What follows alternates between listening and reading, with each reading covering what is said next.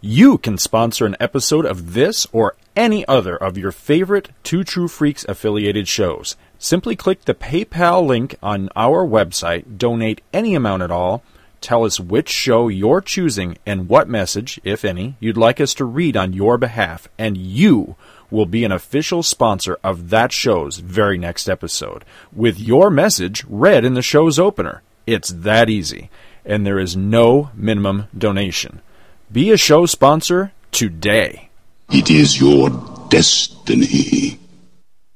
Anytime you plan to visit Amazon.com, please be aware that if you use the Amazon.com link located on our website, www.twotruefreaks.com, Two True Freaks will receive a referral bonus for any items you purchase.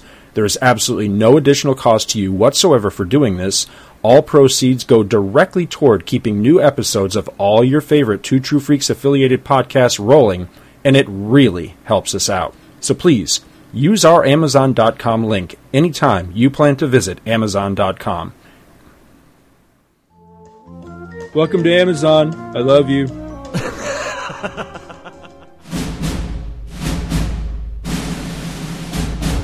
And now, it's time to sit back and enjoy the Two True Freaks Internet Radio Broadcast.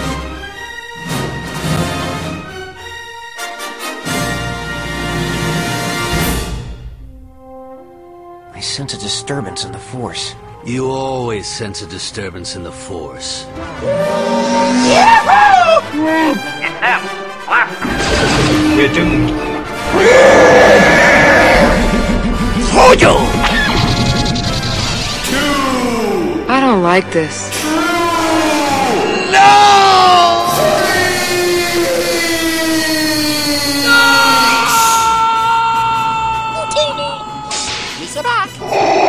Really pissed me off. Oh no! It's a trap! Chewie, get us out of here! You can't run. Ow! Help me!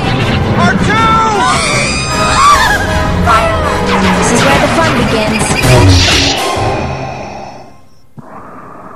And now, together by live simulation via the internet, Scott Gardner and Chris Honeywell. Oh, I don't even know what I'm doing here. We're wasting our time. Hello and welcome to Star Wars Monthly Monday, number 56. I'm Chris Honeywell, and I'm here with my fellow freak, Scott Gardner. Hey! Sorry to say we have another Indiana Jones free month of Star Wars Monthly Monday, but we've crammed some extras in here too, so we'll make it worth your time. We swear! I swear! This is going to be a lot of fun. We've got a good number of things. It's even though Indiana Jones is being left by the wayside once again, I think we have more than enough to fill a fun episode here. We got a little bit of everything. We're gonna have some feedback. Yeah. We got a book review. We got the next chapter in the Star Wars Omnibus Wild Space Volume 1. We got all kinds of fun stuff. Wild Space. We have a history lesson. It's going to be fun. All right. Hey, okay, thanks for joining us. Have a good night. So I've had some Star Warsy good. I played Star Wars Antique Roadshow with Scott McGregor next door. He just came back from a garage sale where he had bought boxes and boxes of Star Wars Micro Machines. He bought a whole bunch of them for $40 and was wondering if he got ripped off, which I do not think he did at all. One of them was the full.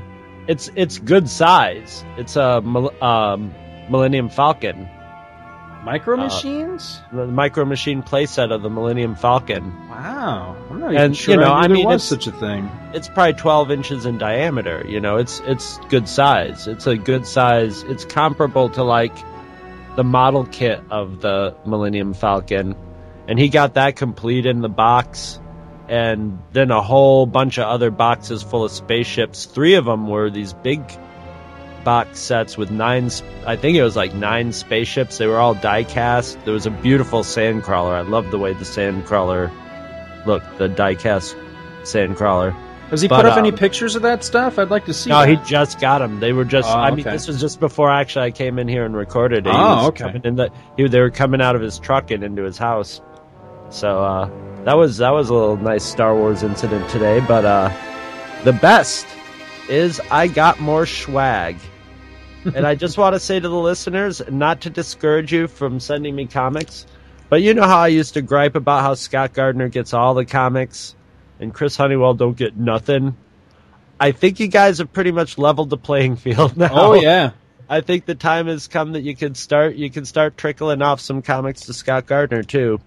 And so he doesn't feel left out, because man, I've just been getting, but Kelly Logs has sent me 4 giant boxes full of comics. I've gotten a lot of stuff from Mark Kalmbach, and there's going to be people that I miss too, but I just got a package, and I think we talked about it maybe on Comics Monthly Monday briefly, but I hadn't gotten the package yet. But I got a package of Star Wars comics from Kirk Landry, and oh my god. Well, one of them is the collected Star Wars Dark Empire. Yeah, I don't have. That was fast, because he just contacted me about that recently, and he was like, I have these, I'm going to get rid of them, do you want them, type of thing.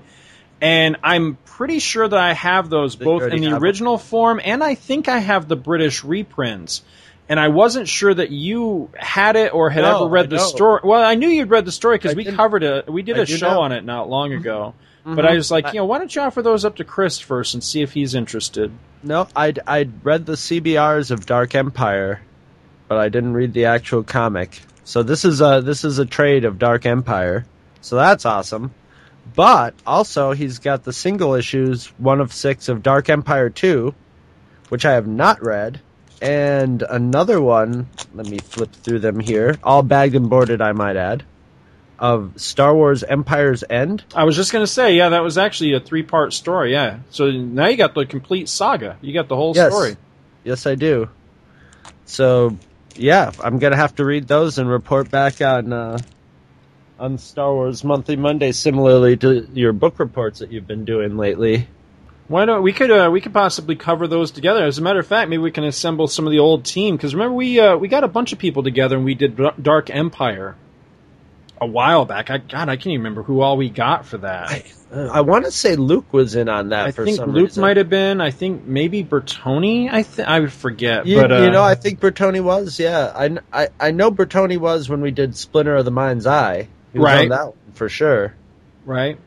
But yeah, I wouldn't mind reading that story, because it's been a long time. Because the first one I was always kind of lukewarm with, but as I recall, I think I liked the latter 2 chapters a little bit better than I liked the original chapter. But like I say, it's been years since I've read it, and I only read it once. And I have to say, with this reading project of mine, I'm actually starting to warm up to the EU a lot lately. I'm finding a lot of stuff to really enjoy in there. As a matter of fact, just today, while I was reading, I'm working on the 4th book of Legacy of the Force, and there was a part where Luke and his wife, they're talking about Lumia, and Luke's talking about the reasons why she has a grudge against him and all that, and his wife makes some offhanded comment about well, I've given her reason to hate me too, or something to that effect, and I'm like, what?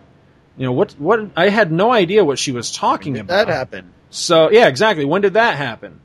So that's the only problem with the EU, is that I'm finding there's been a lot of stuff. Even beyond like the novels and the comics, there's just a lot of stuff that has happened that has become slowly incorporated into the overall canon of the EU.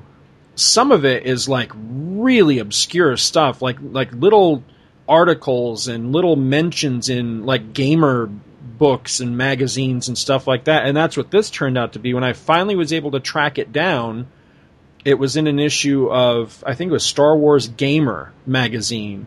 There was an article in there about the different people that have been pawns of the Emperor, and it talked specifically about Lumia and Mara Jade, and then there was even a mention that the 2 of them had crossed paths at one point. And I was like, wow, that's really cool. But this is the only place that it happened in this like offhanded mention, because it was written as a gaming scenario that was later incorporated into canon. So there's nowhere to really go read the story or to see it enacted out. It's just this article, which is cool. I think it's really neat, but at the same rate, it's like, wow, who would know that? I mean, an article goes into canon. Yeah, exactly. Thank God for the internet, or you'd be completely lost. Exactly. How would you track that one down? Yeah, there's just no way. It's funny that you with your EU talk just reminded me of a funny nerd moment I had today, where I realized how Nerd Talk has gone into the national language. You know what I mean? Mm-hmm. I was watching, and it was a political story, but I'll approach it with not about the politics of it, but that you just was it yesterday? It was yesterday or the day before. It's going to be different because this is pre-recorded. But it's been in the news that Senator Ted Cruz guy did his filibuster, right? And and it wasn't. I guess it technically wasn't a filibuster. It was just a long speech. But so he was bringing up whatever he could to keep the topics of it. And it's funny because it reminds me a little bit of the Patton Oswalt thing that was going around from that Parks and Recreation show, where all of a sudden he's talking about Star Wars. There was a little movie franchise called Star Wars that my friends and I watched, and the Empire and the Rebels and all this. And I was just like, oh my God, this is funny. Star Wars is now, I mean, in the 80s it was too, because Reagan had his Star Wars plan, which was obviously named after the movie. But that wasn't what gave me my nerd moment. My nerd moment was the news commentator who was reporting it on it was just like, well, I don't know about, how much Ted Cruz knows about Star Wars.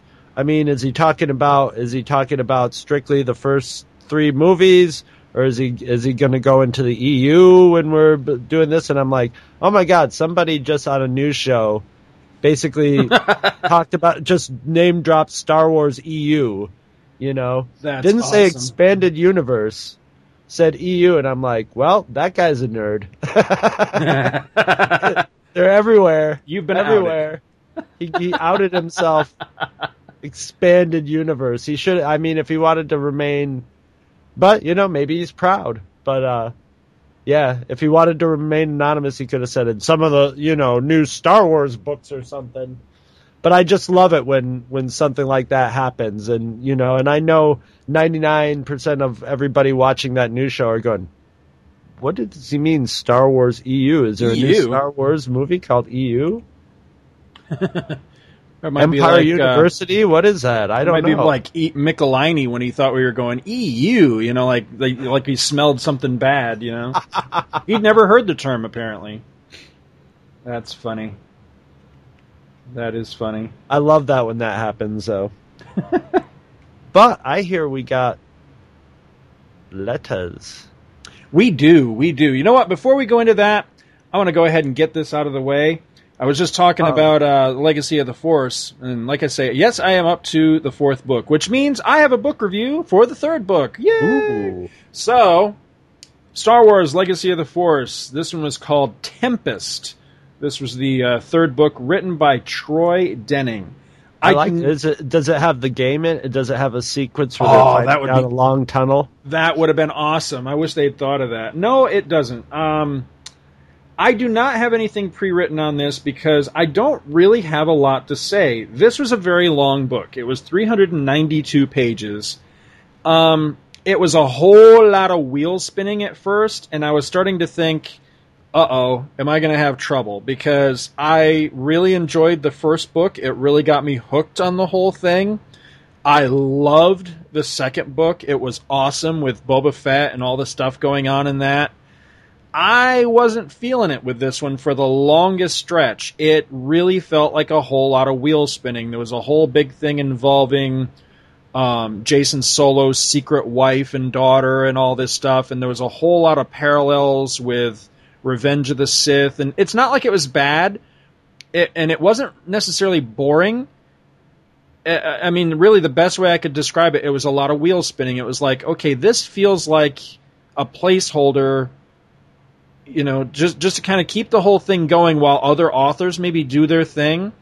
But eventually it did get going, and it started to ramp up and ramp up and ramp up. I highly recommend this one because of the way that it ended. It ends with Luke and his wife facing off with Lumia and having a kick-ass battle. And it so reminded me of Duel with the Dark Lady, because a lot of the same types of things happen. Luke goes in very confident and kind of gets his ass handed to him. But it's not, there's no, how do I want to put it? See, I don't want to be too spoilerific. There's no clear victor in this particular battle. But it's an awesome battle. It's got everything that I wanted in it. It's got Lumia just being, you know, really sinister, really pissed off. She's using her light whip again and all that stuff. And Luke, actually, there's so many references to Marvel Comics Star Wars that I was really geeking out about that. Right down to the fact that Luke digs, they call it and I still don't know how to pronounce this, Shoto, I guess that's how it's pronounced, Shoto. It's what I always called Luke's light baton. He actually digs it out of storage, the one that he built for Duel with the Dark Lady. He gets it out of storage, and there's a whole explanation of why, you know, how he had this and why he had it and how he built it for that battle with Lumia years ago in the Marvel series. And so he digs it out of storage so that he's properly prepared to do battle with her again, and he constructs another one to give to his wife so that she's got, you know, 2 lightsabers as well. I just thought that was awesome. I mean, that spoke right to me as a Marvel Comics Star Wars fan and a fan of this character and her history. I mean, they really paid attention to this character's backstory and everything that made her cool in those comics. I thought that was really, really good. And I loved the way that this book ended. Like I say, a lot of wheel spinning. I wasn't feeling it at first, but it does finally start to move. When it starts to move, all of a sudden you feel like, okay, now it's ramping up. And it ramps up and ramps up and ramps up to a really good ending where Jason Solo makes a very, very fateful decision that's going to have implications well beyond this book.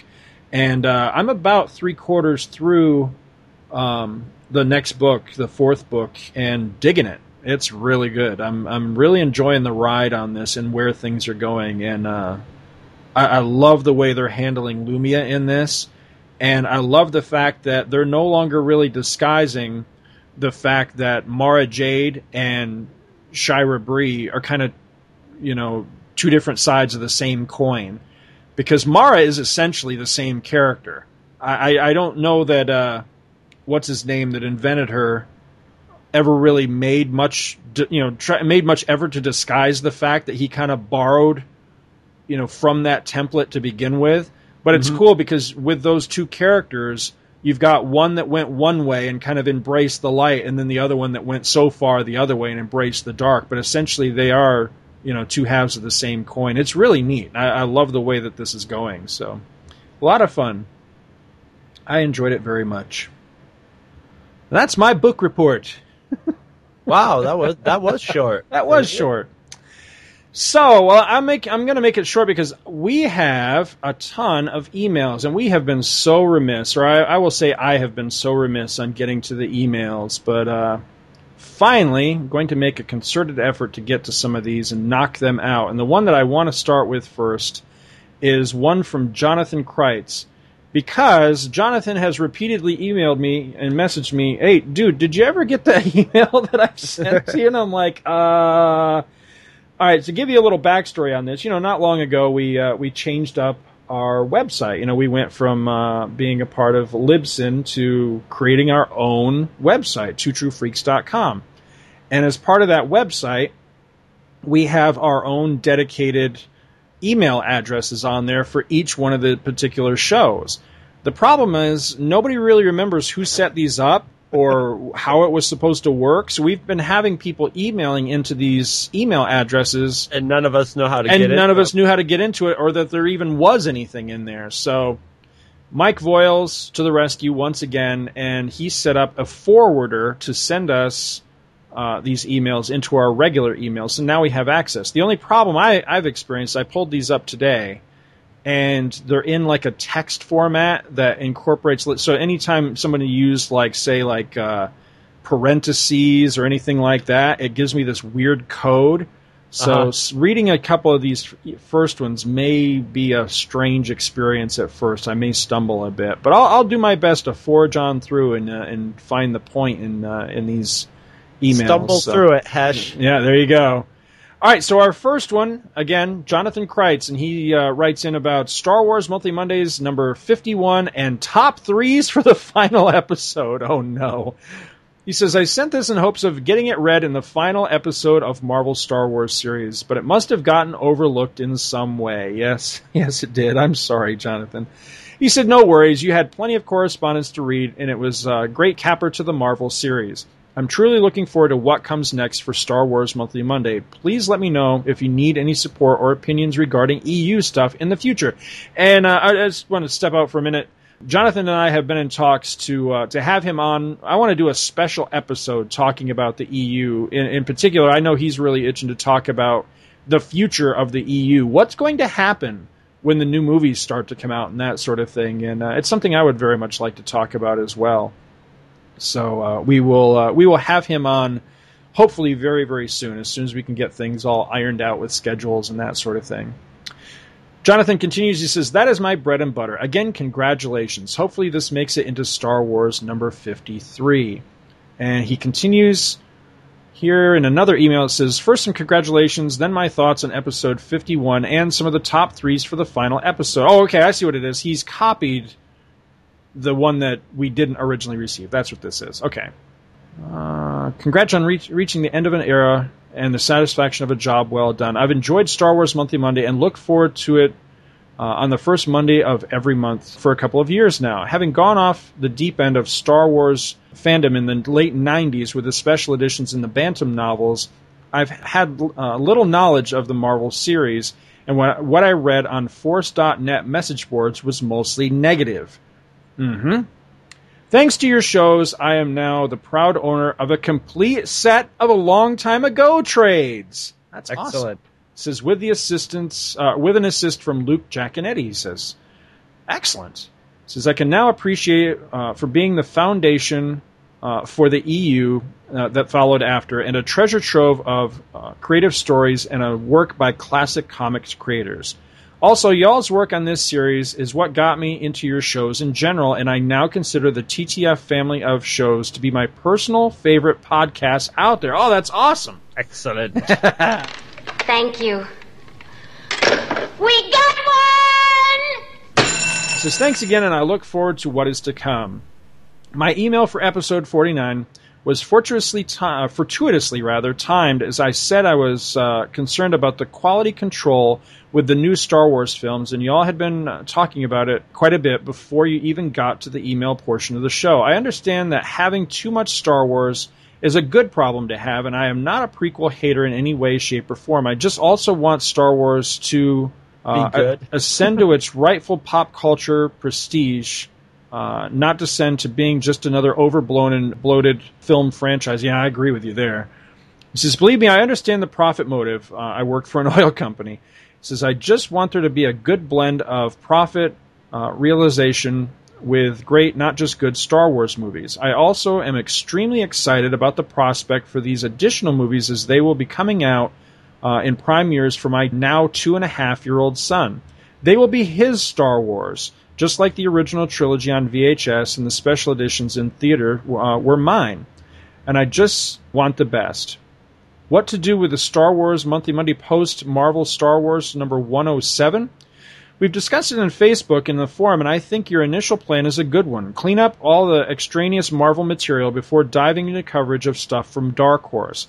To me, starting with the new Star Wars ongoing from Dark Horse is inspired because it looks to be of a high quality and it covers the same time frame that the Marvel books did.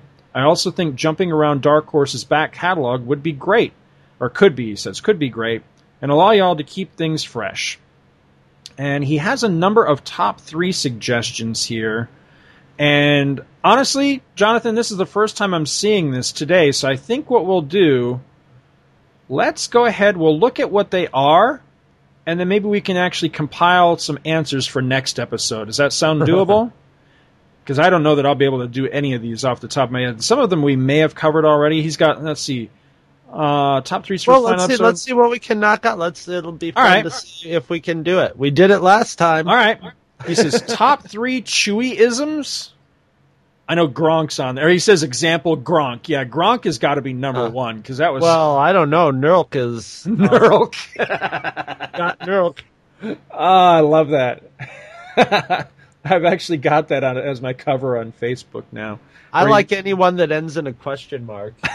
That's always good. Isn't there one like it was something like Nerf or something like that? There was a Nerf one, yeah. I think there was. I think it was just like NRRRF, but top 3 overall moments. I think we covered something like that, didn't we? Like our top favorite moments of the. We had stuff like that. I know Valance the Cyborg Hunter came up in there. Mm-hmm. I know the reappearance of Darth Vader came up in there.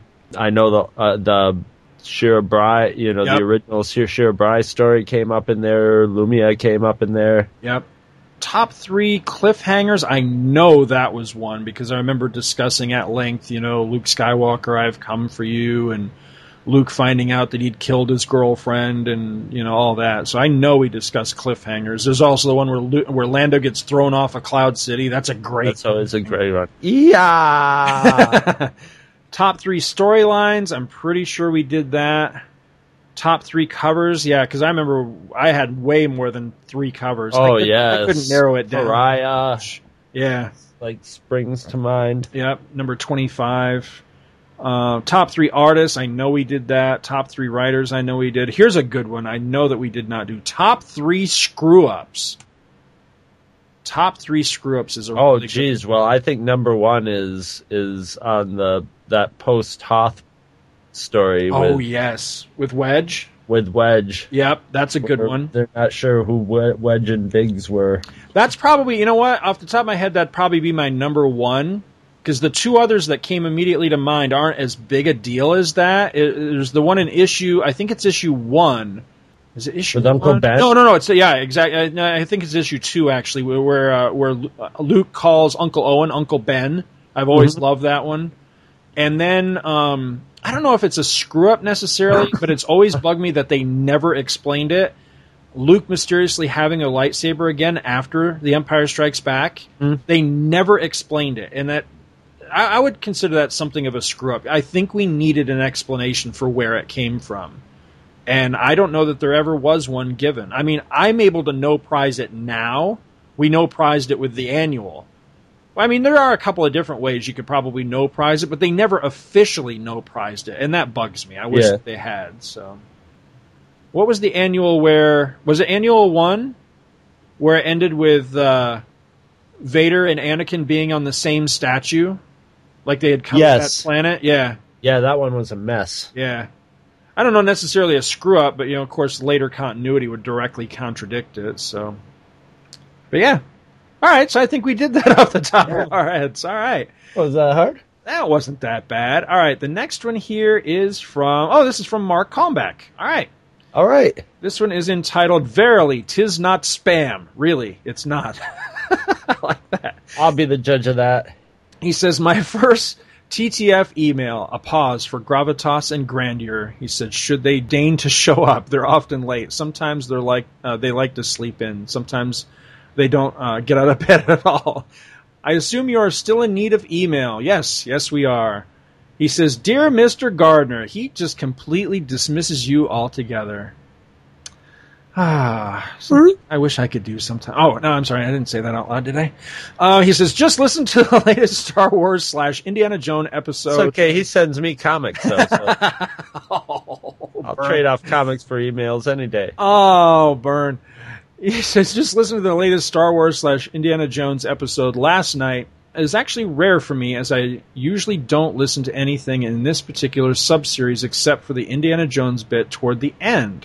And that only lately as I caught up on the Indiana Jones issue coverage. Okay, is he saying he doesn't regularly listen to Star Wars Monthly Monday? Is that what I'm gathering out of this? Hopefully we're trapping him in now with the promise of Indy, and he's stuck with these shows. I hope so. It says, was most interesting in the opening segments. I gotta say, I'm quite excited to hear you might at last get to visit Disneyland. I hope you love it. It's needless to say, great. Park anniversary years can be especially neat. The last 2 times I went to the park were 2000 and 2005. During the 50th, you would have loved the Disney Gallery exhibits that year. It was freaking amazing beyond geek words. I must admit, I'm very excited to hear what you have to say about the park later on in some form of show. Oh, absolutely. If I get to go, absolutely. So from what I've seen of the Walt Disney World Resort in articles, and especially your photos, thanks again for sharing, by the way, says, I know that it is many times larger than the Disneyland Resort. Maybe it'll end up feeling like transitioning from one of those massive celebrity motorhomes to a really funny clown car. It still has Toad, after all. Yeah, Mr. Toad's Wild Ride's still out in Disneyland, and I would very much like to see that. It says, but I'm still going to be waiting for your eventual report / whatever, should things indeed work out for you. Well, again, I hope that they do. So it's almost like I used to wait for upcoming theatrical releases. Remember when seeing a trailer made you excited to see a movie? Yes, I do. So, but that's a rant I'm not going to get into. Don't want to end this on a sour note. No, not at all. As a matter of fact, I've been seeing a lot of movie trailers lately that I'm really, really excited about. Thor 2 being a big movie. I'm really psyched about that. It says, if you dine at the Blue Bayou, and you must at least once, please eat a Monte Cristo or 2 for me. It says, lest I forget, number 54 was a good episode. To partially quote Mr. Honeywell? Moore? No, he Honeywell? says Mr. Moore, I think. He says, but aren't they all? Oh, okay, I get what he's saying. He's quoting Alan Moore. Oh. He says, and that Chris guy performed quite adequately. Thanks again for the entertainment. That's what she said. Glowing praise. That's what your mom said, Mark. Oh. All right. On to the next one. This one, I think this is a new writer into the show here, Scott Lynch. Have we heard from Scott Lynch? I don't think we have before. If we have, I'm sorry. Oh, I know what this one is too. This is the one he sent me this, and then almost immediately was like, "Dude, are you going to answer my question?" I'm like, "Jesus, dude, calm down. We'll get to it." So here we are. We're getting to it. So anyway, this is a Star Wars Marvel Comics question. I like this one a lot. I think this will inspire some good conversation. He says, hi, I've only been listening to your podcast for a little while, and I haven't been able to go back and listen to all the archive. Well, it is a massive archive. He says, I'm 46 years old, so he's just a little bit older than us. Quickly then. 46 years old, and read and collected the Star Wars comics from the time of The Empire Strikes Back, and then went back and bought the previous issues. I did want to ask one of you this question, and it will probably come as the only person to say this, offending comic fans everywhere. Now, you have already gone through the artists as they came and went, so I have missed your opinions on each of them, but I personally loathe the art of Carmine Infantino, no matter what he's drawing. Steve Ditko, who can't draw at all, but he thankfully did not draw any Star Wars, I do not think. No, I don't think he did. And it has always been my opinion that Cynthia Martin single-handedly got the Star Wars comic canceled with her horrid art. Now, this is coming after the incredibly detailed and meticulous artwork of Simonson and Palmer. To me, these two artists alone made the comic look, feel, and read like the films, especially since the art is near photorealistic. What I cannot understand is almost everyone I talk to thinks these artists, especially the first two, are quote-unquote classic artists and around the best of that time. This I can't understand, as I've spent many hours laughing / scoffing / sneering at Infantino's rendition of the Star Wars comic, which was so bad. How can you sneer at those boobs, man? I defy you. Which was so bad that it could have been any space opera. He can't draw the equipment. The ships are all mutated. He's got TIE fighters firing laser/blaster fire out of the front windows, for crying out loud. I can't argue with him on No, I can't either. I had to wonder if he's seen the films at all, besides a cursory glance. As for Cynthia Martin, her quote-unquote art is so cartoony that it would have been better suited to the children's droids comics a la Star Wars, a la Marvel Star Comics line of the day. So my question, or even discussion, is this. Why do many comics fans and Star Wars Marvel run comics fans think these 2 or 3 artists, posers, are so wonderful? To me, they are hideous. But I get nothing but arguments everywhere I bring this up. Do I need glasses? I suppose you can only answer for yourself. But I'd like to hear something on this. Even one of your podcast members, not sure which, said he didn't like Martin's art until he, quote-unquote, got older or, quote-unquote, grew up or something like that. Can you explain this? Much thanks in advance, Scott Lynch. Shall I take this? Absolutely, yeah, go ahead. At the beginning. First of all, I'm not gonna. I'm going to have to put little pins in all over the place because I can't agree with the original. You know, if I say, well, the reason that blah blah blah, I'm agreeing that they're posers, which I don't think those artists are posers. But that being said, I think the thing about it is we're talking about stylism, and I pretty much realized that Carmine Infantino probably didn't want to go to I don't want to go to them goddamn Star Wars movies. You know, he was probably already an older guy and he was interested in doing his job.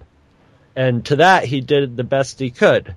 So now, and as a kid, some of the Infantino stuff, I remember Scott and I would make fun of like the way he drew mouths and stuff. But as I get older and I notice art in comics becomes quote unquote more realistic and better, yet less stylized, or if it is stylized, it's, one of 3 or 4 different styles, that I started appreciating the Carmine Infantinos there's a way his art looks. So when I read those Star Wars comics, I'm also appreciating that I'm seeing Star Wars through Carmine Infantino's lens. Mm-hmm. And whoever the writer's lens is too, the combination of that. And I take it as such. It's as much Marvel Comics as it is Star Wars to me. So when you see some classic, even if it's a mismatch, it's interesting to see that combination. And I agree that when you had I like to think of it as a Tom Palmer era where you had different pencilers, but Tom Palmer sort of dictating the style. That's where it felt the most Star Wars-y and the less Marvel Comics-y. But I like how it is by its own name a Marvel comic. So I like the stuff that's Marvel comic-y, and I like the stuff that's Star Wars-y, and I like the stuff that's a little bit of both.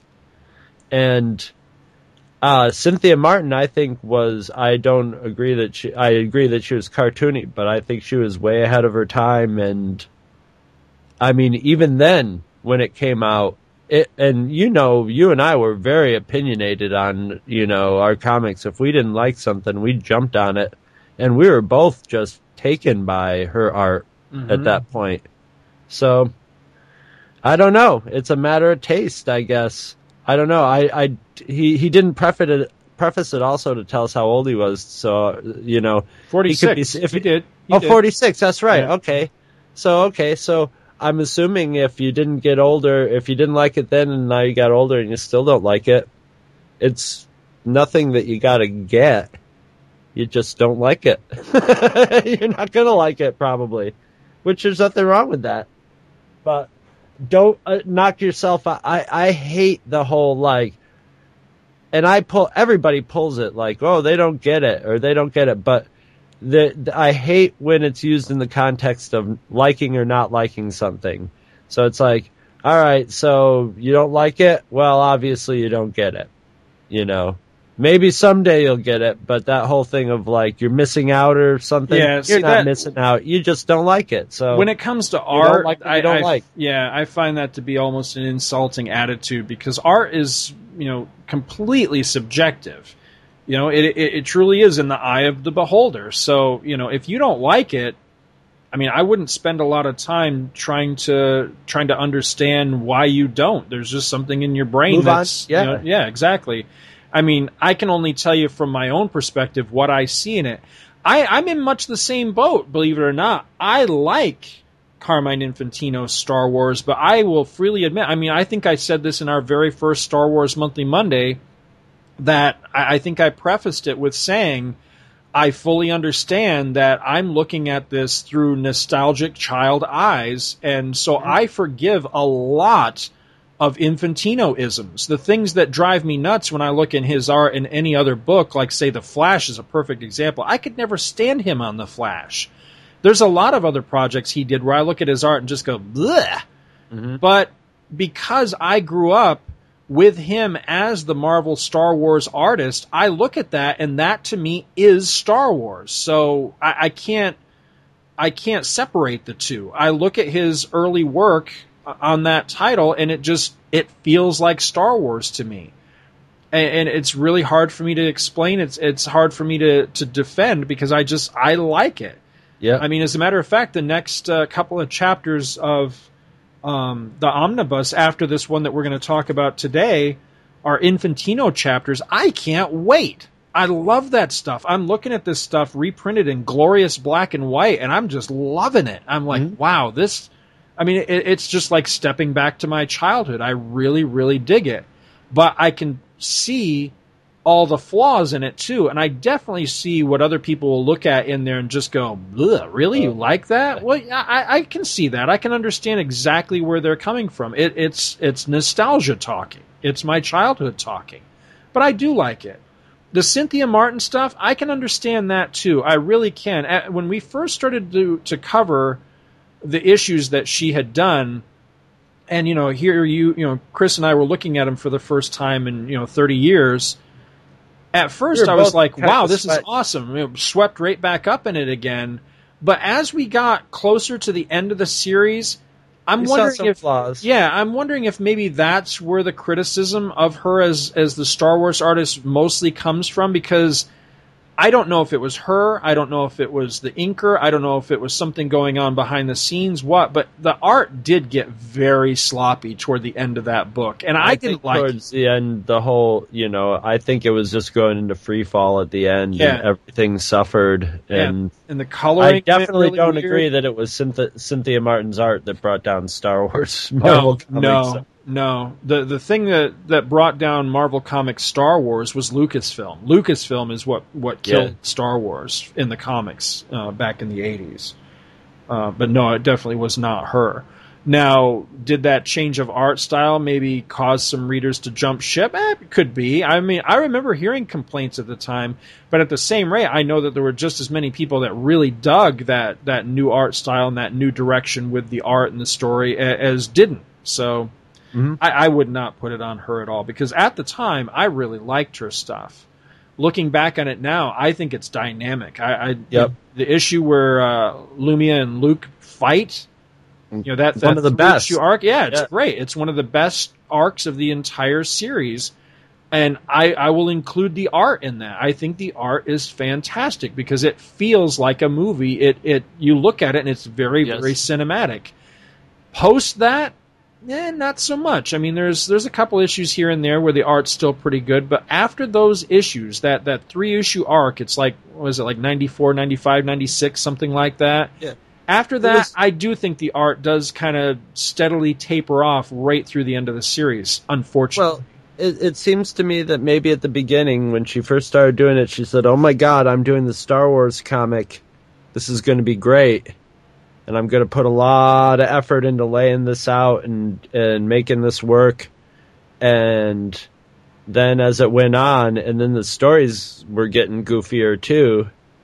And she was probably like, this is on its way out. Why am I going to spend all this time doing gorgeous art, when, and probably was just like, I got to get through this assignment. I don't want to put words into her mouth, but that's what it sort of had the feel of, it was losing energy. The whole project was losing it. And like you said, Lucasfilm was sucking the energy right out of it. Mm-hmm. And that was going for the stories were lacking, the art was lacking, it wasn't put out as often, it just chipped away one thing at a time. Mm-hmm. We got a couple more quick emails here, and then we'll get on with the main part of the show. Got one entitled All Caught Up. He says, "Hey, freaks, I'm pleased to announce that after 3.5 years, I'm finally current with the Two True Freaks podcast." Oh, my God. He says, "I found your show in early 2010, but after listening to an episode, I decided to start from the beginning." After listening to one episode? Dude, you got to write in and let us know what episode this is. Yeah, that's... I'm very curious. That must have been a good one. Holy cow. Says, "It's been a long but enjoyable journey. I listen to many podcasts, but after a while, I usually get bored and drop them and look for something new. Two True Freaks is the only one I have stayed with for this long. I have relived all my childhood memories through your podcast, such as Marvel Star Wars. The first comic I bought on my own was Star Wars number 70. Ooh, that's the Stenek Shuffle, isn't it? I couldn't tell you just from the number. I think it is. He says, "Although my parents gave me Star Wars 1 through 10 soon after the movie was released. Star Wars, the original series, I have watched them as you covered them, even though I know them all by heart." Oh, that's awesome. So Star Trek The Next Generation. Don't know it as well as TOS, but I'm enjoying watching it again. And comics in general. I read many Marvel series during the 80s, but my favorite was Byrne's Fantastic Four run. There you go. We need to cover that one of these days. He says, "I have also tried comics I would have avoided had it not been for your show, most notably The Walking Dead. I've been buying the hardback collections as you cover them, so thanks for that. I could go on about all the things I like about your podcast, but I'll just mention my favorites. The background score. It separates your podcast from all the others I listen to, even the professional ones. By that I mean people who get paid by their boss to podcast. Anyway, I look forward to listening to episodes as they are posted. Thanks for keeping me company while I cook, fold laundry, mow the yard, grade papers, and run on the treadmill. Time to get reacquainted with the wife and kids." And that's from John Lovett. That's awesome. I love that email. Thank you so much, Lovett John. from Saturday Night Live? Not Lovett, Lovett. Oh. That's awesome. Thank you, John. I really like that one. Thank you so much. I know what you mean about getting reacquainted with the wife and kids. Losing touch while we're recording these things, so I'm glad that you enjoy them. Last one, we're going to hear one more time from Scott Lynch. I like this. He says, "Star Wars Monthly Monday, an idea." He says, "Hi guys, I had thought of an episode, but it may or may not really fit into Star Wars exactly. I think you fellows, from what I've been able to figure out, are the same age as myself, but perhaps only a year younger." Yes, you are correct. You got it.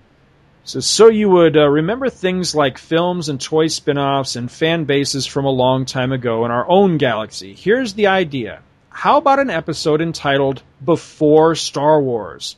What I mean is, most folks I know who are not older than me do not ever know a time in science fiction that existed before Star Wars. I'm thinking of all the movies that did the same thing that Star Wars does now, with the excitement, sequels, toys, swag, etc., such as Logan's Run, 2001, Space 1999, and of course, Planet of the Apes. Until Star Wars knocked it off its pedestal, Planet of the Apes was the big franchise, and it never did recover its former glory in the annals of film. I love Star Wars as much as you fellas, but I get annoyed with younger fans who haven't even heard of the above. Believe me, I've had this conversation with some of my friends who are only in their late 20s or early 30s. Anyway, I could go on, but I think you get the point. Naturally, you wouldn't be talking about Star Wars per se, but I think you could tie them together very well by comparison. Just a thought, Scott Lynch. He says, "P.S. I still think Infantino and Martin are terrible artists." Good for you, man. I like this idea, except we've done a lot of it. We have done here and there, and all that. But I would say to him, put a little pin in that Planet of the Apes. That's what I was just going to say. Yeah, we have been in talks. It probably won't happen until next year. but I know that we are planning a massive, massive series of shows for Planet of the Apes. We're probably going to do Planet of the Apes month, very much like how we did Kong month a while back, where we covered the various incarnations of King Kong. Months on monkey months, yeah. Because with Planet of the Apes, I mean, there's the 5 original films. There was 2 television series. There was that awful, god awful remake with what's his name? Mark. Yeah, and then of course Rise of the Planet of the Apes, and then the next film comes out next year as well. So we want to do that with Two True Freaks proper. Take 4 or 5 weeks and cover all of the various incarnations of apes, including like the toys and stuff too. I would love to talk about that stuff. And then over on Back to the Bins, we're going to parallel all those shows by covering the various incarnations of the apes in comic book form, because there have been multiple. Yeah, there's Marvel. There was one Marvel had a magazine comics. And the magazine comic. Yeah, exactly. So it has been Apes has been around in several different companies and several different formats in the comics over the years. So. And I've read most all of it, so I'm really looking forward to that. It just comes down to a matter of fitting it in the schedule and making it happen. But I know that you and I are looking forward to it eventually. Yeah. And Paul, our buddy Paul Spataro over on Back to the Bins is really looking forward to that because he's a huge Apes fan as well. So yeah, I would definitely look for Planet of the Apes. Like I say, probably sometimes next year. Logan's Run, I know that we did an episode for it. I don't think it was a commentary, but again, I wouldn't mind revisiting that at some point as well, and maybe doing a commentary or something, because I love Logan's Run. You got a kid named after the movie, so there you go. It's something right there. Absolutely. But I still, I don't want to be dismissive of your idea, because I really like that idea. I do think that an idea of a show, an episode called Before Star Wars, I think that's a hell of a good idea, because there were some great franchises before Star Wars came along. So, yeah. But, if you dig back through our history, you'll see where we have already touched on a good number of these. Whether they had their own full episode or, whether it was, in passing remarks type of thing. Yeah. But, excellent. Thanks for writing in, Scott. Keep writing in, because I really like your emails. But that's it. We are caught up on emails for now. Thanks, everybody, for writing in. Keep those cards and letters coming. I want to start being a little more faithful and regular with the email section if we can. So, do you want to take a little break and then come back with the main event? I say that's what we do. All right, that sounds good. We shall return.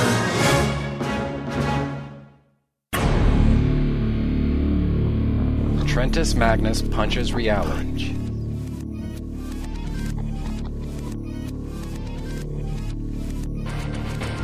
Movies, comics, and TV shows. Listen as Trentus Magnus punches reality.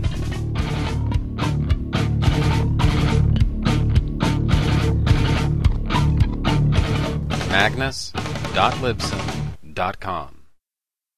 You've decided to go to a nearby restaurant. You ask the hostess to seat you in a booth. As you sit, you notice an animated conversation among the 4 seated behind you. They're talking about Star Wars and Doctor Who and something called the Laugh Olympics. These are the people you used to pants in high school. And yet, you cannot help listening.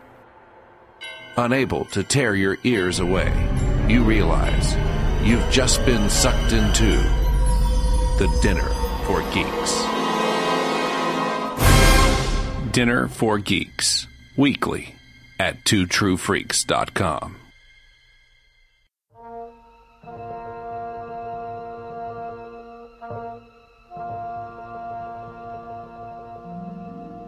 Hello and welcome back to Star Wars Monthly Monday number 56. And we're in the main meat of the show, meat and potatoes. And before we get into the comic we're going to do, Scott Gardner has a little history lesson. He's been doing some book reading. Usually he just chews on them. This time we got him to read them. Just gums them a little bit. So yes, I want to kind of give you the backstory on the story that we're about to cover. So the storyline that has come to be known collectively as the Kingdom of Ice began in Marvel's Pizzazz magazine starting way back in July of 1978 with an issue that sported a cover. It was a photo cover of the Bee Gees starring in the abysmal Sgt. Pepper's Lonely Hearts Club Band I have that. film. I have that issue somewhere around. Do you here. really? Mm-hmm. I own that somewhere. I got it at a garage sale last year. I don't know exactly where it is right now, but Dude, I have that. You need to dig it out. This is the only issue of Pizzazz that I actually have in paper form. I've had it since I was a kid. This is the first chapter. So, the first page is that awesome panel of Simonson's rebel ship coming in and it's flying sideways. I just love that picture. It's great. Anyway, we'll talk about that in a moment when we get into the issue itself.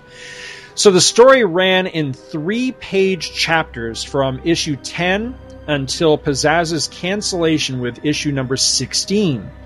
When Pizzazz folded, there were still 2 unpublished chapters left to the story. So those 2 chapters would eventually see print overseas in April of 1979 with issue number 60 of Marvel's UK Star Wars title. Now, they had already reprinted Pizzazz 10 through 16 in the previous 3 issues of that Marvel UK Star Wars title, although they did it in black and white, not color.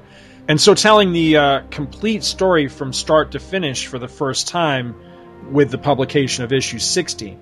A little over 2.5 years later, American audiences would get to see the end of the story too in the paperback-sized Marvel Comics Illustrated version of Star Wars. This is the November 1981 edition. There's actually 2 books that have that same title. One of them is that one that we have, Chris, the black and white one.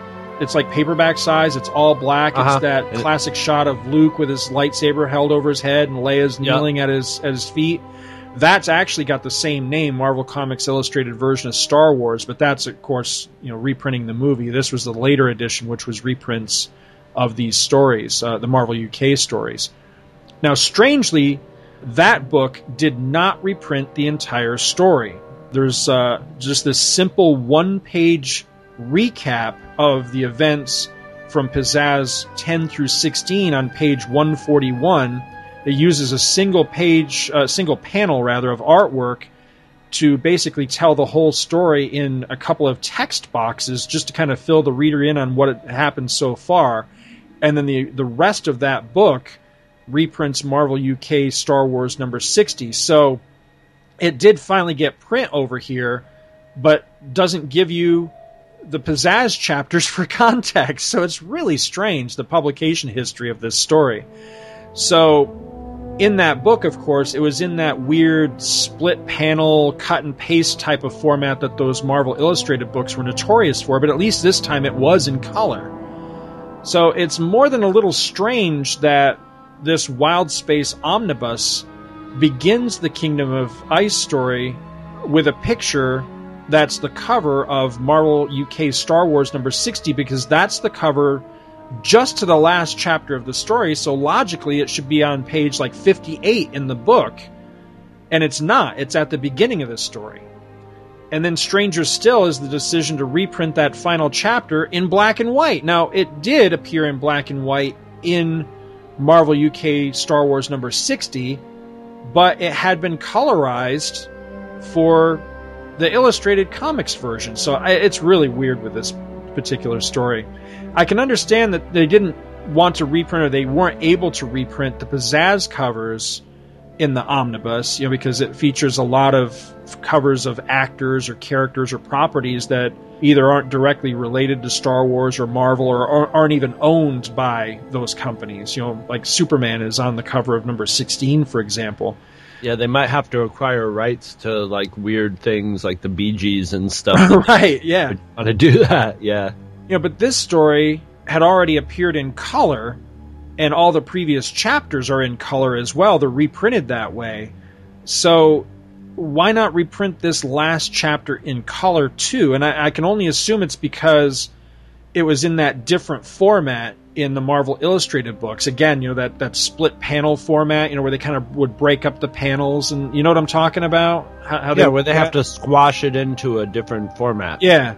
And so not every little single bit of every single panel was colored in completely. But still, I would think that you'd be able to use that as like a guide to be able to finish it. You know what I mean? And make it all color. But I don't know. It's just a minor quibble, but it's just weird when you read this story and the first however many chapters are all in this gorgeous color. And then you get to the final chapter and it's all in black and white. It's really kind of odd. But it's like your TV's malfunctioning. Yeah, exactly. But that's all I got as far as your history lesson. Hopefully that made some sort of sense. Did you want to talk about some of the covers? Yeah, I'd love to. I love the covers here because, of course, we talked about the Bee Gees cover for number 10. I get a kick out of that one. It's just a hoot because that movie's terrible. And, as many years as I've had this, I've never noticed that the top of that bandstand is a giant burger. Hamburger. No, I always notice that. I never even noticed that before. That's weird. I don't know why it is, but it is. You got Grease on the cover of whatever. This must be number 12. I hate that. No, I am a fan of Grease. I like that movie. I like the really too. Oh yeah, the movie is just. Now the movie, I liked the soundtrack when I was a kid, and I was sorely disappointed when I finally saw the movie on HBO. But as I've grown older, I've come to appreciate the movie, and I find the movie classic. Huh. Okay. As far as music, I don't like musicals. That's one musical I could watch. It's got some great acting in it. John Travolta's hilarious in it by playing it straight. It's cheesy too. It's just I love the cover number 13, that split image cover. It's made to imitate Time magazine. Yes, where it's got Lou Ferrigno and Bill Bixby from the Hulk. That is just great. Bixby's got the white eyes. That's just cool. Yeah, Meatloaf on the cover. And then Meatloaf on the next 14. one. Oh my God. Now here you go. Here's a reason Meatloaf. why they wouldn't be able to reprint these covers right here. So Star Wars, covering Star Wars in the omnibus. Can you imagine if they had reprinted the covers? The cover to number 15 is Battlestar Galactica, the old TV show. That's just cool. Well, when we get into the analysis of this, we can there's some good a good connection with Battlestar Galactica in this story. That's true. That's very true.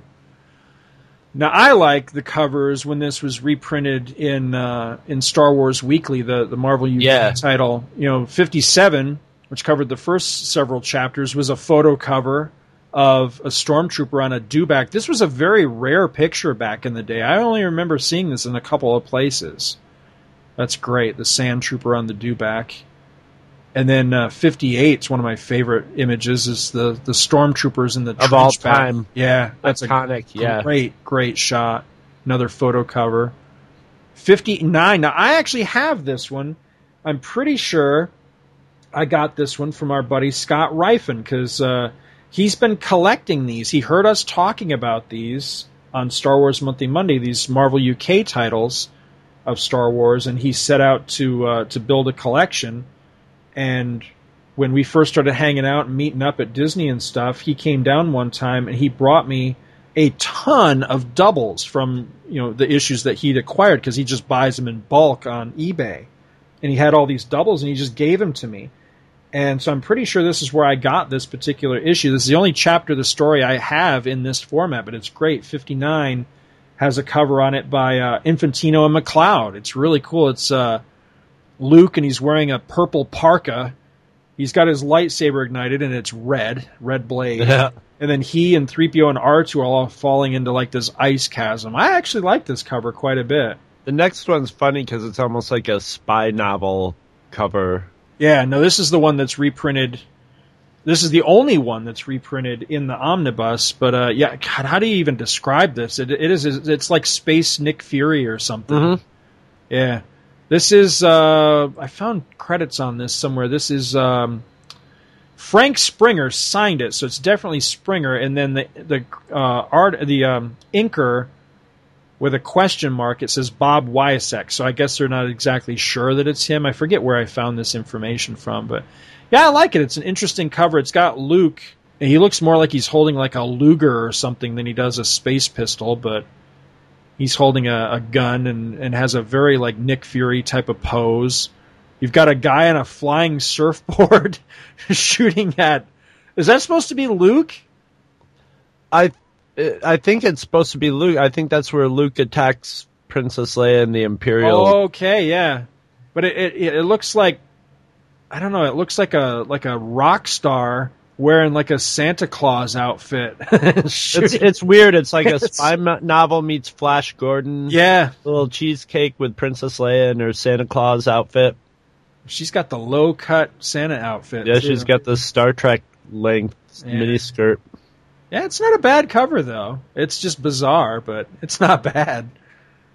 But yeah, I like these.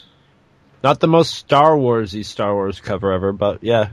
Well, as events go along, there's parts of this where I feel like the story's not the most Star Wars-y story. It sure it starts out that way. But why don't you go ahead and give the folks your synopsis? Are we ready for that? Yeah, why not? Ready for that. Are we ready for that? Yes, we are. All right, we got your Star Wars, The Kingdom of Ice. The credits, I'm sort of going to give a little gloppy credit because there's all different people on this. But it starts out, all through it, it's Archie Goodwin as a writer. Woohoo! Starts out even more woohoo, Walt Simonson and Klaus Janson as the artists. And then it switches into Dave Cockrum and John Tartaglione. And on colors, we have Marie Severin, Nell Yamtov. In the black and white one, we have Howard Bender, who's the tonist. In lettering, we've got 3 letters. Jim Novak, Rick Parker, and Denise Wohl. All right. So, Star Wars, The Kingdom of Ice, or Out of the Frying Pan into the Freezer. Luke, Leia, and the droids move on to the snow planet of Arcuria 2 to meet with a potential rebel ally, Colonel Odan. Unfortunately, they are met by TIE fighters who shoot them down, but a mysterious gun on the ground shoots down the TIE fighter, and the droids go to investigate the wreck of the Imperial ship, and they find it unmanned. But before they can inform Luke and Leia, they are grabbed by a group of albino abominable snow Wookiees. And the same creatures show up and surround Luke and Leia, but they're then run off by a large battle sled commanded by Colonel Odan, who welcomes the two and plans to question them extensively about the Alliance before he decides to join. Meanwhile, the droids are taken to a snow cave where they meet the actual, real Colonel Odan, who has had his sled stolen by Imperials who are posing as him to trap Luke and Leia. Back on the sled, Luke and Leia have pretty much put together that shot-up sled plus lack of secret codeworks equals Odan is a fake. But it's too late! The Imperials take Leia and strap Luke into a chair on the bridge of the sled, which they send hurtling towards the Geyser Sea, which does not sound good at all. So, the droids accompany Odan to the sled, where they rescue Luke and escape on power skis, just in the nick of time. So as night falls, the conditions outside turn deadly, and Luke and Odan, not having a tauntaun to cut into, decide to seek shelter in the hole of an quote-unquote nearly extinct giant snowworm. They follow the tunnel until R2's heat sensors say they are under the Imperial transport that has Leia. Unfortunately, the angry, very not extinct snowworm is barreling towards them. They are able to use their ski jets and the exhaust, I guess, to turn the creature away, and it breaks the surface and smashes up the Imperials real good. Luke and Odan pursue the Imperial commander and Leia as he tries to escape. A well-placed kick by Leia sends his ion missiles askew, and then Luke blasts the windscreen off the escape ship and snags the Imperial. Then they use the captured speeder and Imperial commander to enter the Imperial base and blow it up, using the speeder as a bomb. Luke takes out a random TIE fighter and finishes off the base with a few quick shots. Odan and the Wookiee Yetis are so impressed that they throw in with the Rebel Alliance. And I think I actually made that story sound more complicated than it actually was. What's funny, that's not what I thought you were going to say. I think you actually made the story sound a little bit better than it actually was. Okay. Not that I don't like it. I like it a lot. But reading it now as an adult, all these years later, I realized that very quickly this story kind of devolves into, okay, this really only works as a comic book story because there's an awful lot of silly plot holes in it. But I still get a kick out of it, mostly because the first half of it is that beautiful Simonson and Janson art. The art's fantastic in this. And it's a little sneak preview of Empire. Yeah. With a snow planet. See, I was trying to remember if we knew anything about the second Star Wars movie at this point. Did we know anything about an ice planet or anything? And I tend to think no. So I'm wondering, I was trying to remember, did Empire play into my enjoyment of this, or did this play into my enjoyment of Empire because of the snow angle? And I couldn't remember which was which. I think it was because of this story.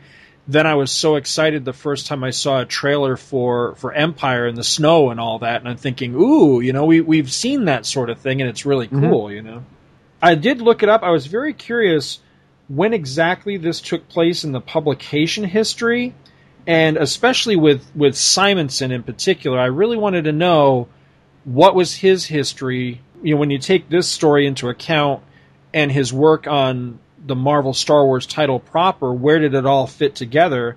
And it turns out that the first chapter of this, Pizzazz number 10, was published within the same month as Star Wars number 16, which was his first work on Star Wars. It was the Valance the Cyborg story. So I thought that was pretty neat that they both came out concurrently. Right off the bat, I already talked about this a little bit. I love that opening page. I almost call it an opening splash. It's not really, but the top panel is like a mini, it's like a half a splash page. I've always loved that image. There's just something about the fact that Luke's flying the ship, on its side as it comes flying down into the planet. I just think that's really cool. And you've got all the ice, mountains, and everything in the background. Because it gives it a sense of movement, like it's banking into, right, icy area. Right. Yeah, Simonson's Star Wars is just, everything looks like it should. The droids look really good. 3PO looks a little bit funny from time to time, because some of his poses are a little bit unnatural, but for the most part, Simonson really gets the look of Star Wars. You can see glimmers here of his later work, when he would come back post The Empire Strikes Back and really elevate this title. You can see little glimmers of it here. Well, I like the combination of him and Klaus Janson, too. I like the thick lines of Klaus Janson, and especially the way it works with this. Mm-hmm. I think it looks fantastic. I really... Page 38, I like that shot of, Luke's flying the ship, and he mentions Beggar's Canyon, as he's trying to outrun the TIE fighters, and he does that little threading the needle maneuver where he flies underneath that ice cliff and one of the TIE fighters slams into it. I think that's really cool. Because in the Star Wars series proper, the next issue after 16 was the one where Luke was flying in Beggar's Canyon and did that maneuver. So I thought that was kind of neat. I don't know if it, they necessarily relate, but, unintentionally, as a kid reading this, you wouldn't know that they don't necessarily tie to one another. It would all fit for you. Yes. Yep, exactly. I think that's really neat. I like the shot. Where was it? Page 39, that last panel on 39. I don't know what it is that makes me laugh about it. I just like that shot of 3PO climbing down off the side of the ship. I guess it's because he looks like he's about to slip and fall. Yes. But he looks like, he looks like he's just going to drop right off it, and he's hanging on for dear life. I like that sort of thing because it owes back to the first Star Wars movie where you would see things like that. Like there's that great shot where they all go to the Millennium Falcon for the first time. And it pans away just as R2 looks like he's about to fall down the stairs. Yeah. And then a minute later, he comes just kind of tiptoeing back into frame again. But there's no way he could have gotten down those stairs without falling over. But I like that. This kind of calls back to that to me. Oh, I love this. I don't know if you caught this or not. So, again, remembering that this was all serialized, the beginning of the second chapter of this says the polar wastes of Arcuria II, sent here by the Alliance to make contact with a new rebel group, Luke, Princess Leia, and the droids, have been shot down by Imperial witchcraft. What?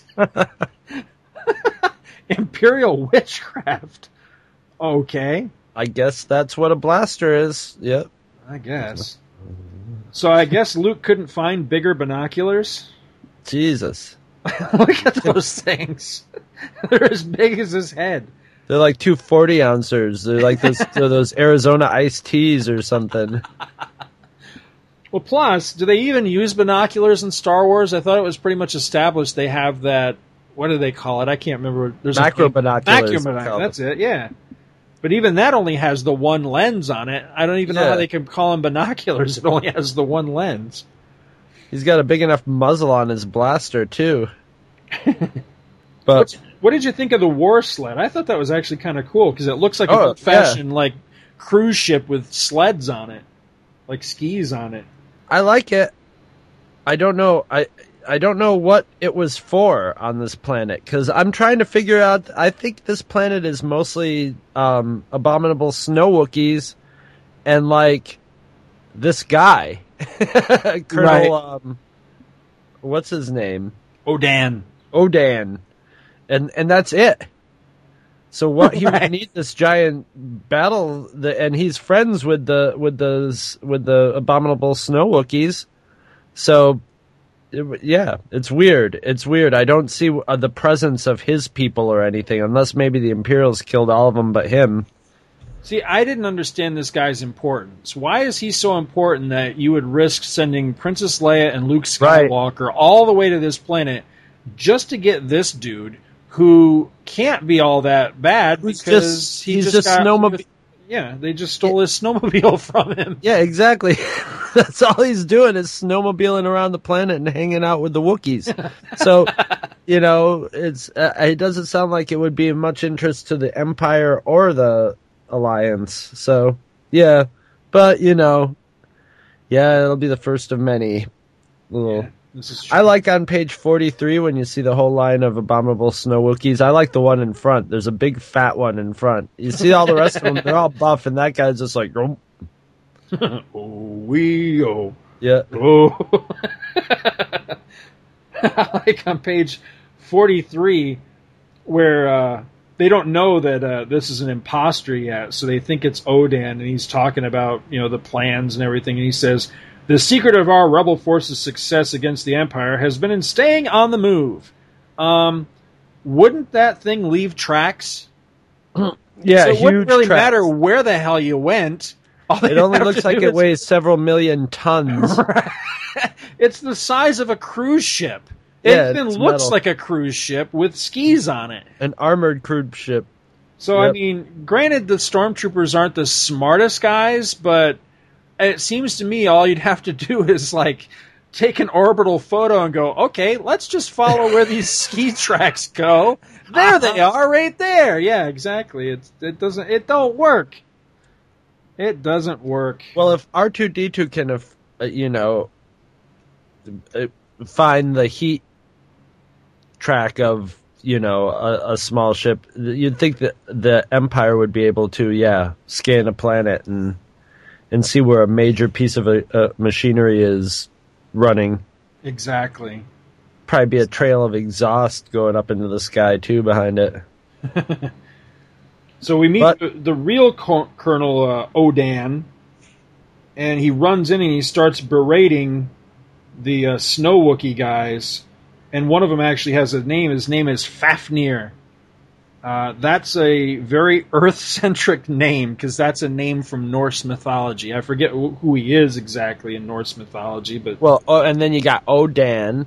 Oh, that's right. He's got one eye. He's got one eye. Oh, my God. How did I not catch that?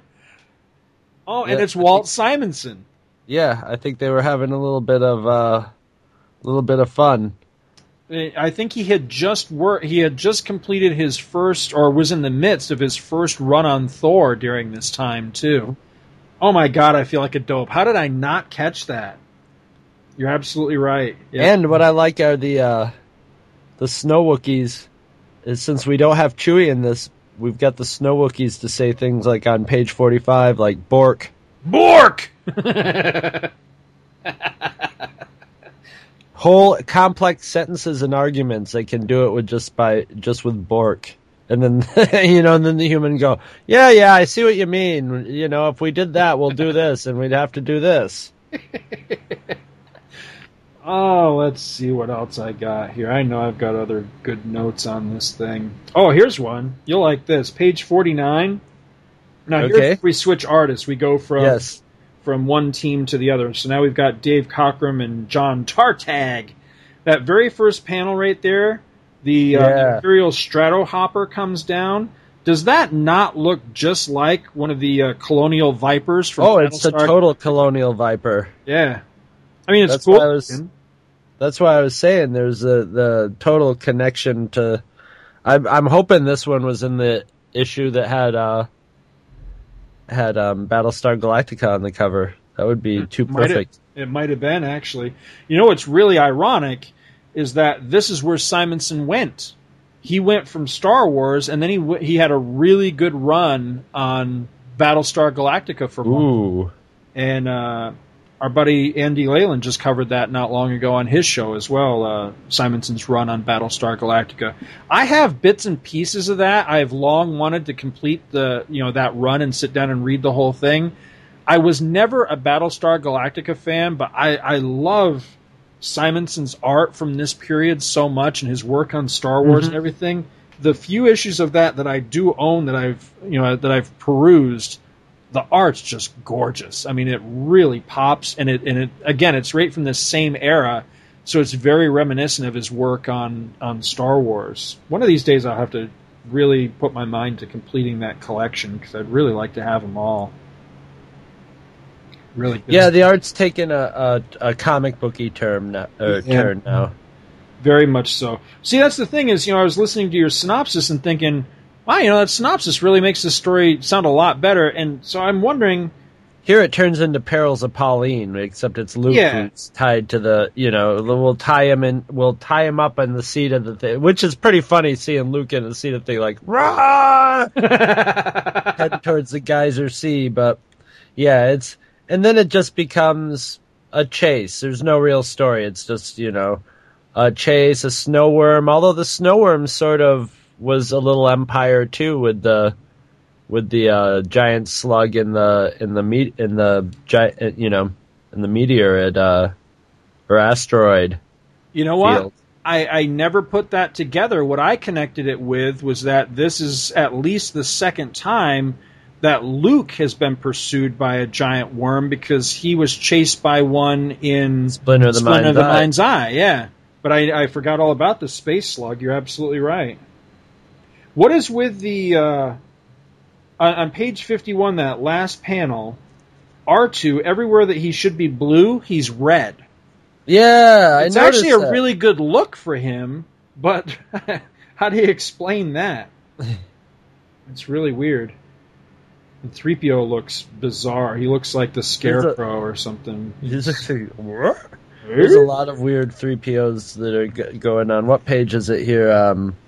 55. He looks like the Mechanical Man from some 50s comic or something. Yeah, he does. He looks like Robot Man right there. Yes. Yeah, very much so. Very much so. There's a mention here of R2's heat induction unit. What? The hell is that all about? I mean, I guess maybe he has like a little laser thing or something, but I mean, he's pouring out enough heat that combines... He's a Swiss Army robot. That's exactly. There is to it. I mean, I guess. I mean, we would see him frequently, have little attachments that we'd never seen before or see again, but still, it was just a little bit bizarre. What else here? I know I had some other notes, but yeah, I'm with you. I don't care for the art in the latter half of this story. It's not horrible. It reminds me of like when you would get a toy and it would have a cheap Marvel comic tie-in along with it. You know what I mean? Right. It's very reminiscent of that. I actually think it looks better when it goes to black and white. I think it translates a little better, but the black and white story, you know, and when it gets to the black and white story, it's just not a lot of it looks better, but there's stuff going on, but it's just like, oh, it's a chase. Oh, and then everything blows up. It just looks like, okay, we have this many pages to do the resolution, you know, which actually, even if they were just doing it, that would be what it was. But all in all, I wonder if this may be set for a while before it was finally published in Marvel UK. Because remember, Pizzazz got canceled. So the black and white stories here are the chapters that never got published in Pizzazz.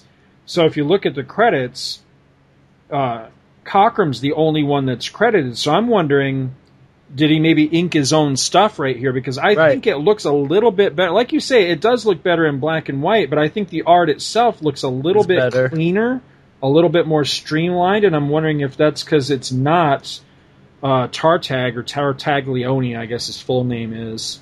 Yes, the detail work is a lot cleaner in this than it is in the other one, where it's kind of sketchy and Charlton-y. Because I don't dislike Dave Cockrum. I mean, he's no Walt Simonson, but I don't dislike his stuff. I mean, he was an artist on the Legion for quite a long time, and I like that stuff. As a matter of fact, if you look on page 59, right down at the bottom where it shows that Imperial, whatever it's supposed to be, that sled-looking thing, the Snow Flyer, I think they call it, that is a Legion of Superheroes cruiser right there. It's right. I mean, it's a little bit smaller, but it's the same design and everything. And I really like this. I'd never noticed this before. But, of course, when this was printed, you know, the only time I'd ever read this story prior to this was in the paperback book reprint. So it was the formatting is very different.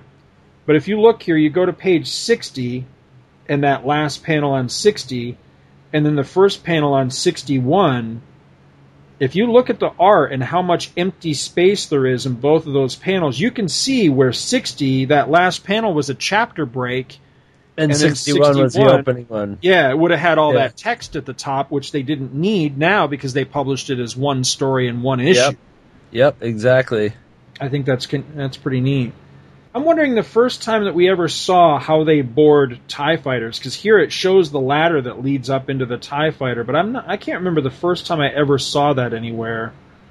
You know, I like that Luke uses a TIE fighter to just like Luke gets to finally fly. He probably was really enjoying flying. The last shot of Luke on the last panel, he looks like devilish. And Princess Leia, I don't know what's going on with her. She's got a little forehead work in there. That last shot of the Imperial commander, whose name we never do learn because he was disguised as Odan the whole time, but that last shot of him, he looks a lot like Marvel's Dracula. Yes, he does. The latter version of Dracula, like from X-Men. Yes, you're right. And then Odan, who was so damn important, I guess. I still don't get that. What was so important about this guy? Joins the Rebel Alliance, never to be heard from again. And left to continue sledding around his planet. Well, you would think that those... They didn't even put a shot at the end of the remastered Jedi with his planet celebrating the defeat of the second Death Star. What a jip. The Snow Wookiee celebration. Yes. Those guys would have come in really handy on Hoth, I would think. You know, they're naturally camouflaged. They're used to the weather. They've got their own boogie boards. They even had a song all written for it. the Bork Bork song. Oh, man. Gypped. Well, speaking of Wookiees... Yeah, that's what I was just going to say. At least we're going to get some... So as a matter of fact, I'm going to give everybody a little sneak preview of next month with Wark! I can't remember how this story is, but I know I love the art. The art is Carmine Infantino and Pablo Marcus, Way of the Wookiee. And oh my God, I love the art in this. It's so good. And then after that, this is one of my favorites. I believe at some part, and it's like Gene Day starts doing some. The next one after that is The Day After the Death Star, which is one of my favorite Marvel Comics stories. Marvel Comics Star Wars stories. Carmine Infantino and Gene Day, beautiful art, and Luke is wearing his styling jacket from the end of Star Wars, the ceremony jacket that he had on. It's awesome. Yeah. His members only jacket, his space members only. We're headed into some good stuff, man. We are. Really good stuff in here. I'm really looking forward to some of this. Oh, I'm settling into this. I'm very happy. I was looking at my bookmark going, ooh, we're going to be doing this for a little while. This is going to be great. Oh, yeah.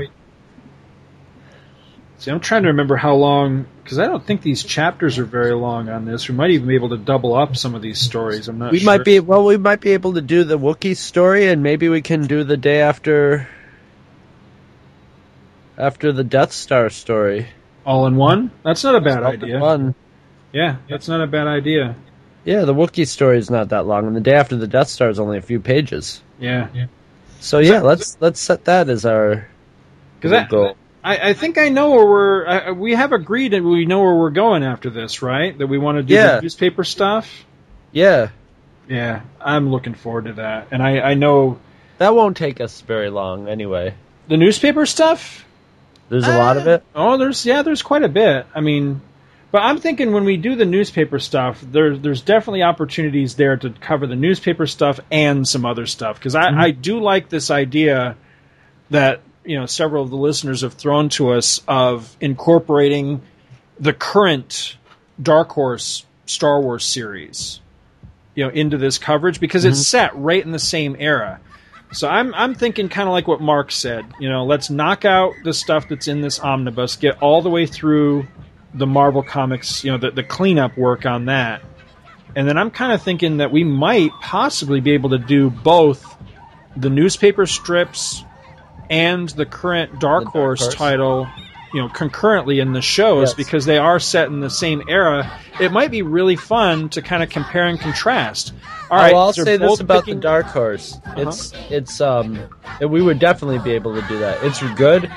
But it's definitely a quick read. It's definitely one of those ones, it's like a Walking Dead comic. It's going to take you about 10 minutes to read it, So there's not the level of story, like our synopses for those are going to be quite short, So I think we could definitely do that. Yeah, I think that sounds like a lot of fun.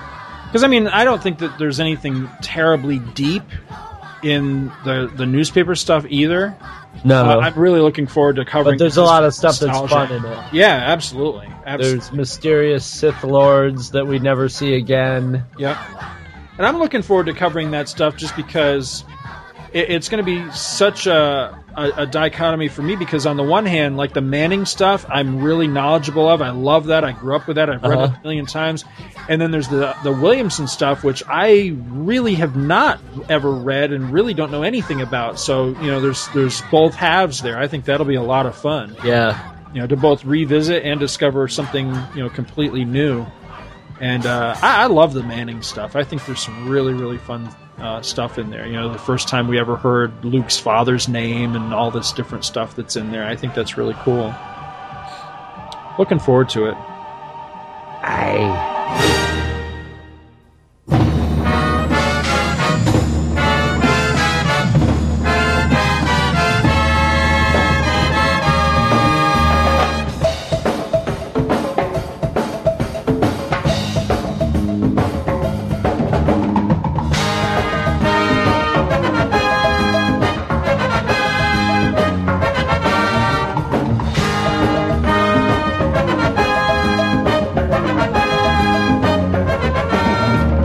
Visit our website at twotruefreaks.com. Two True Freaks is always spelled TWOTRUEFREAKS. You can email Two True Freaks directly at twotruefreaks@gmail.com. Join our forum at forumforgeeks.com, where you can discuss all of the shows on our feed with us and your fellow listeners. You can find Two True Freaks on Facebook. Just search for Two True Freaks. And hey, you can friend me, Scott Gardner, on Facebook too. My name is spelled SCOTTGARDNER. You can friend me on Facebook too, if you can find me. Now available, Two True Freaks t-shirts. See our website for details. Two True Freaks is a very proud member of the Comics Podcast Network. You can check that out at www.comicspodcast.com, where you can hear our new episodes when we put them up. We are also members of the League of Comic Book Podcasts. For more information, visit comicbooknoise.com/league. If you ever leave your house and you actually have friends, why don't you tell them about Two True Freaks? Thanks for listening, and join us every Monday for new episodes of Two True Freaks.